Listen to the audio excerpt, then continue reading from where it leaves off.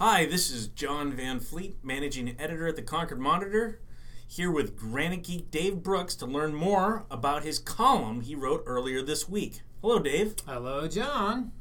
So your column isn't exactly modest, is it? It is not, and I have much to be not modest about.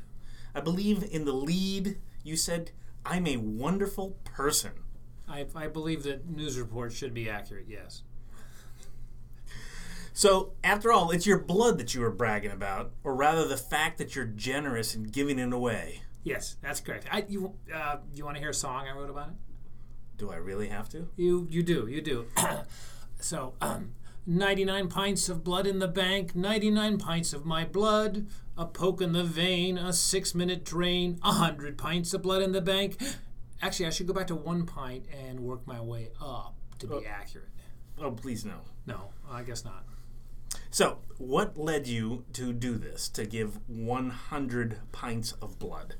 Well, so I've been giving blood for a long time because it's an easy way to seem like an awesome person. So really, let's be perfectly honest, that's the reason. I guess, it helps other people and it's generous, and it saves lives and all that kind of stuff. But frankly, I do it mostly because it makes me seem good. So it's one of those things that's just painful enough and just inconvenient enough that everybody admire you for doing it. And they think it's difficult, and it really isn't very difficult at all. You go in and you answer some questions and you lie down for 20 minutes while somebody pokes you. It's really not that bad. So that's why I do it, and I've been doing it. You can do it every 8 weeks.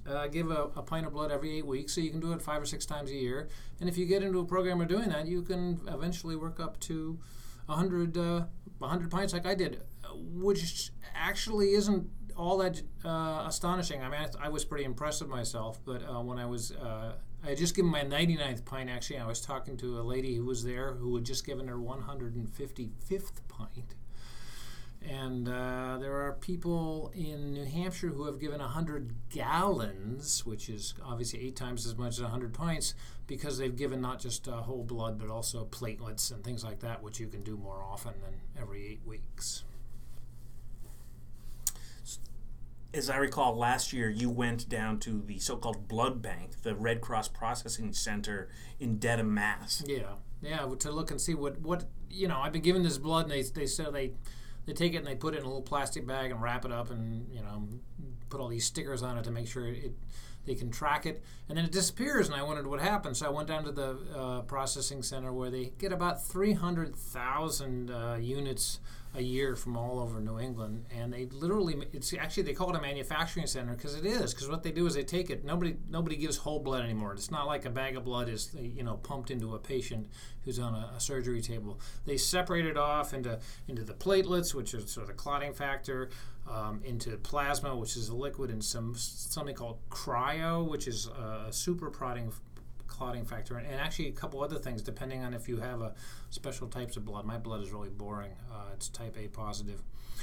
So they manufacture your blood into all these different products that are sent all over the place. So the way they say it is every donation can, quote, save 3 lives. In other words, it gets used for 3 different patients very often, which is very cool. So Would you? So how would you recommend people? Would you recommend people just automatically donate blood as often as they can? Yeah, I mean, well, so first of all, you have to be at least 100 pounds. They have to be. There's certain things that can disqualify you. Many women have an issue with having enough iron in the blood for whatever. It doesn't seem to be a factor with men for some reason. If you've had certain diseases in your life, or if you've lived in certain places at certain times where, frankly, AIDS was common, that you might be disqualified. So it's kind of annoying to find out if you're the right person. But if you can, as I said, it's not that hard. There's blood drives all over the place. I think there's more than 3,000 of them a year in New Hampshire alone. You can go to the Red Cross website and plug in where you are, and you'll see a whole list of them. And most of them you can just drop in, and start to finish it probably takes about an hour because you frequently have to wait for one of the little couches to free up and